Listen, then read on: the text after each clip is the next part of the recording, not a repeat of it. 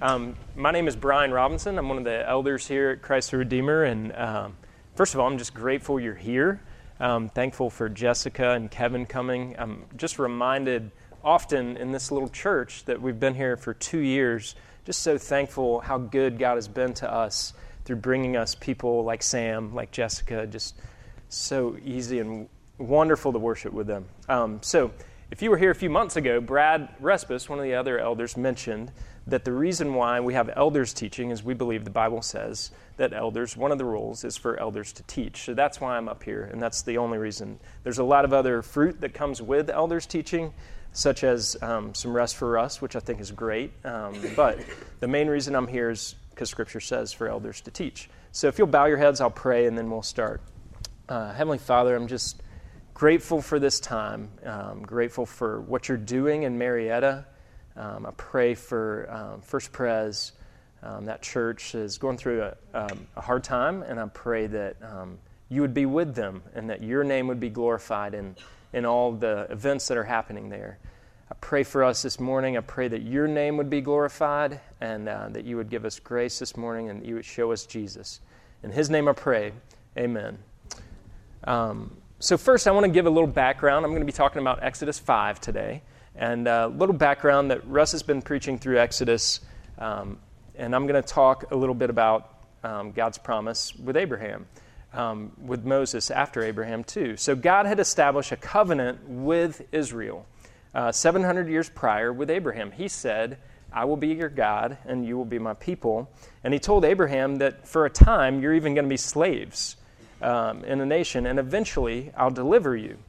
And so that's kind of where we pick up in this story is the Israelites are a slave nation under Pharaoh. Pharaoh is the leader of Egypt, and the Israelites live in Egypt, and they are slaves. And Moses is the leader of the Israelites, Moses and Aaron.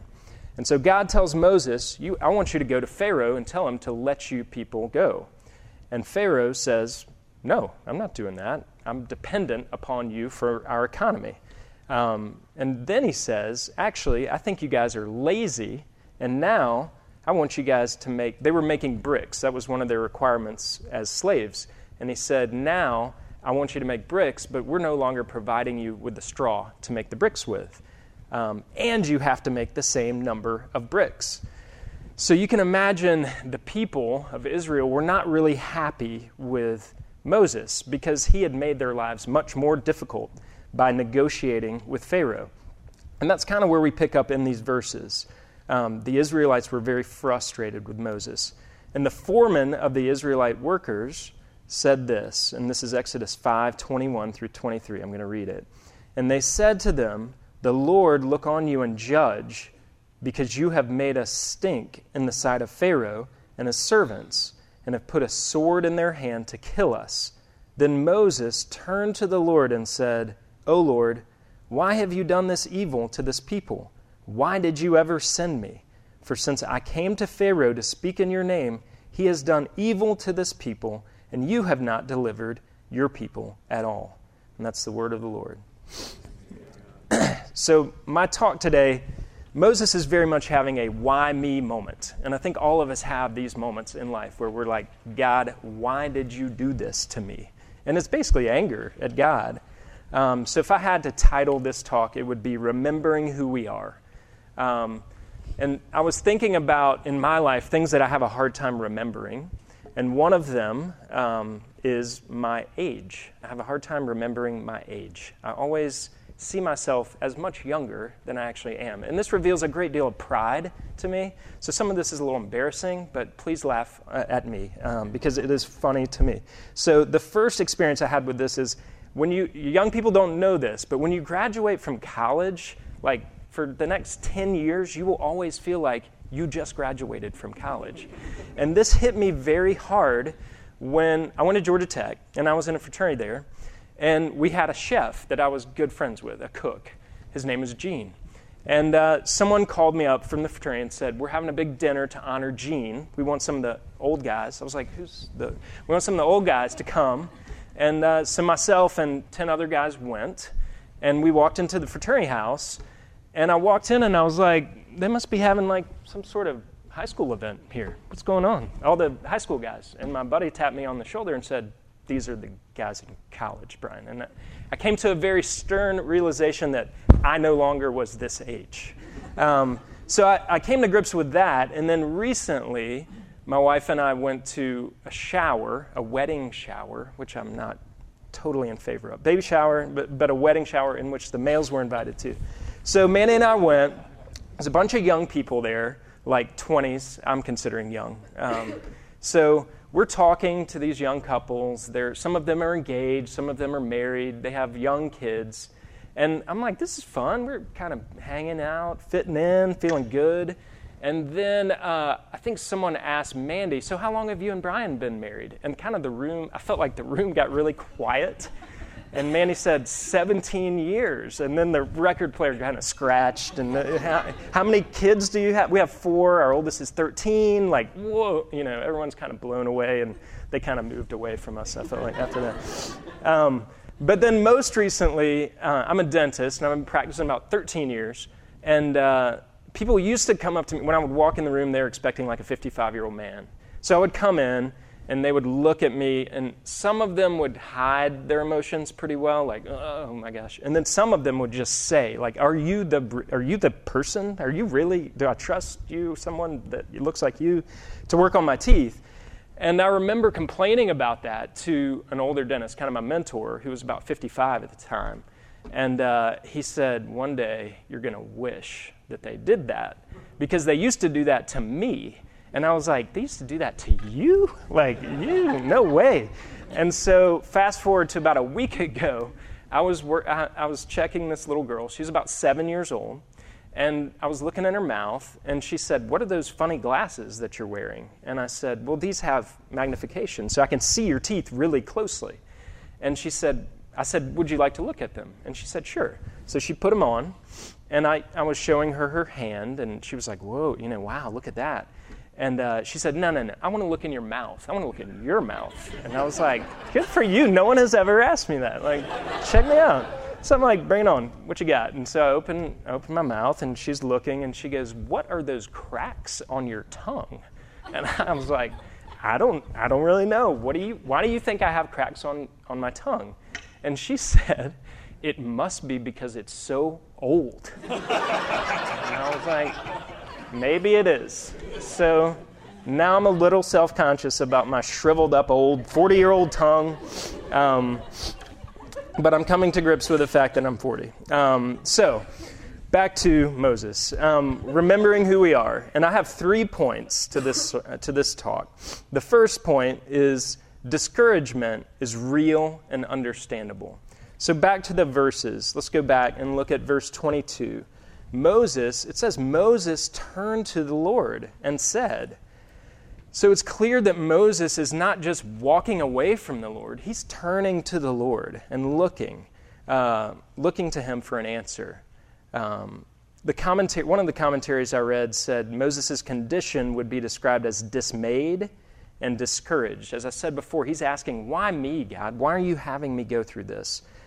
Dismayed literally means concern or distress caused by something unexpected. And my wife, Mandy, likes to say, expectations kill relationships.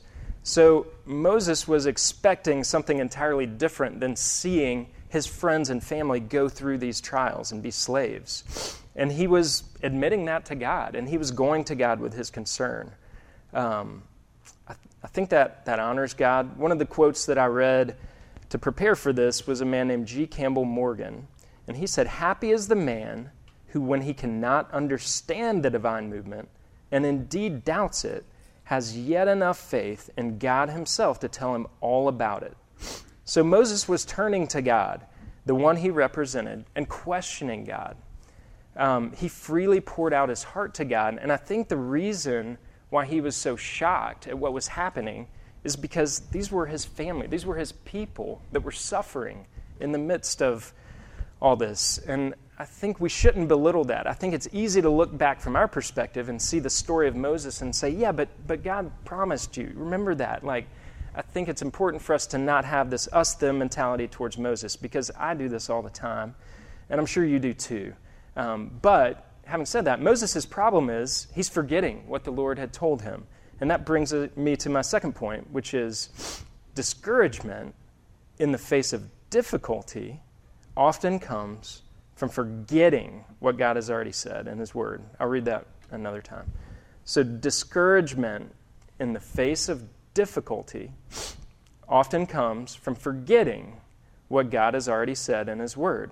And if we go back to what Russ taught a few weeks ago, Exodus chapter 3, I'm just going to read some verses that God has promised to Moses. In Exodus 3:12, God says, I will be with you. In Exodus 3:17, He says, I will bring you up out of the affliction of the land of Egypt.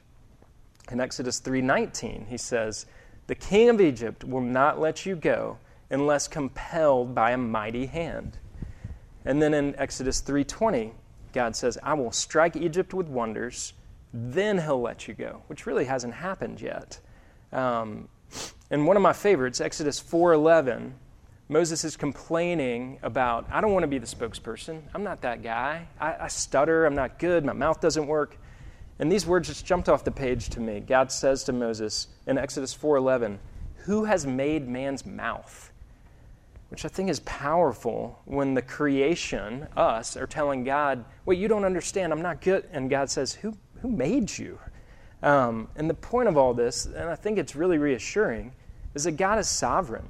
He knows all of these things are happening before they happen. And I think that brings us, instead of a why me, why is this happening to me, it brings us to maybe the question of what is God teaching me in this trial? Scotty Smith is a pastor in Nashville and one of my favorite speakers. He said this, Dan Allender once said to me, Scotty, as long as your cry for relief is louder than your cry for a changed heart, you will remain a prisoner to your pain and a hostage to self-pity. And that hit me at a time in my life where I had a lot of trials going on in my life, and I felt like my cry was for relief, like remove these trials from my life so I can go on about doing what I want to do instead of what is God teaching me in this trial. Scotty also said, the very events that cause us the most pain in life can become the means by which we're equipped to love God and others with a depth we would have otherwise never known. However, an unwillingness or failure to take this healing path can keep us strangers to God's affections and isolated in the world of relationships. So remembering that God's purposes are being worked out in our lives, I think gives us courage when evil comes, and it will come. There will be trials. So where does that remembering lead us to? And that's point number 3 for me. When we are secure in Christ, it brings us peace. Supremely, the gospel itself, what God has done in Christ for our sake, has to be brought daily in front of us because we forget it. Paul says in 1 Corinthians 15, 1 and 2, Paul says, now I would remind you, brothers, of the gospel I preached to you, which you received, in which you stand, and by which you are being saved, if you hold fast to the word I preached to you, unless you believe in vain. So why do we preach this every week? I think it's because we forget it every week. I love it that Russ says every week we are more broken than we know, but we are far more loved than we can ever dare to dream. And I forget that every week, every hour. Martin Luther said, I preach the gospel every week because I forget it every week. And so I chose these verses about remembering because in 2011, my wife and I and Brad and Megan Respis were learning some new things about, we were all Christians, but we were learning that we didn't have to earn God's love, that Christ was our identity, that we no longer had to work for His approval or the approval of other people. It was finished. It had been done. But I realized I would go back to my old ways of self-salvation projects and all of those things, and I needed to hear this every week. And I think that's why God had us help start this church. Elise Fitzpatrick, author of the book, Because He Loves Me, calls this spiritual amnesia. And I think I still suffer from it. I think it's easy for us to forget. And that's why Tim Keller says the Gospels are the A to Z of the Christian life, not the ABCs of the Christian life. We go back to the beginning. Another memory I have of this church in the beginning was we had a new membership dinner or dessert at the Respice's house. And we were going around the room and we were talking about how this church had impacted our lives, or how we had found this church, or what Jesus had done here. And there were a lot of great stories. I remember Mark Hermes in particular talking about a funny story, of course, as he does. But Charles Joseph is a guy who was with us in the beginning. He and his family are in Denver for a year on a project, but he'll be back. And he's someone I really respect. And I remember he stood up and Charles said, "Do you realize what a rarity it is to hear Jesus preached week in and week out?" And I think that was powerful for me to hear someone that I respected that much say that. So how does this meet us, this remembering, and how does this meet us in our daily grind in Marietta, Georgia in 2015? I think I would like to ask, where is it that you'll face this challenge of not remembering this week? Do you have constant friction with a coworker or with a spouse? Is your best friend moving away and that's hard for you? You found out a loved one is dying? Or just a relationship, your expectations of a relationship not being met? God hears and He cares. And I think He wants us to voice our emotions to Him. When our focus is on, this is so hard for me because I'm an action guy, but I do believe when our focus is on remembering and not doing will eventually become a fruit of remembering who we are in Christ.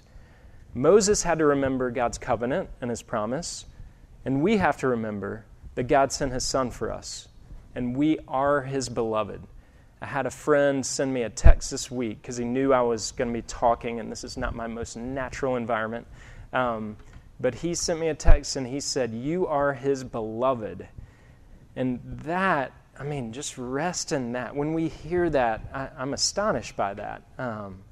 And I think the good news or the gospel is when we are in Christ, He loves you sitting in this chair, this version of you that no one else knows, not a future version of you. I'm going to conclude by reading Paul's powerful promise to us in Romans 8. Paul says, "Who shall separate us from the love of Christ?